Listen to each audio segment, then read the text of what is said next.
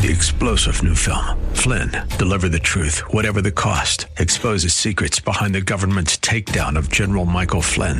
Flynn knew what the intel world had been up to. He ordered the first audit of the use of contractors. This set off alarm bells. He told the truth. He was the most dangerous person for Donald Trump to hire. They had to get rid of Flynn. Flynn, deliver the truth, whatever the cost. Available now. Watch it today. Go to salemnow.com. salemnow.com. This is Albert Mohler for townhall.com. The city of Cambridge, Massachusetts will now legalize polyamorous relationships. Yes, polyamory is the project du jour, and Cambridge, home to Harvard and MIT, is also home to this latest experiment.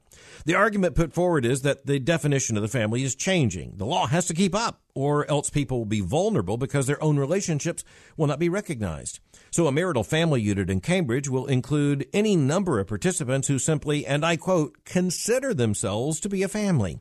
What's at stake here is the redefinition of the family from anything based on the familial construct, which has been true throughout millennia. That is, by blood descent. A man, a woman coming together in marriage, and the children who are produced by that marriage, and the larger extended family of blood kinship and adoption.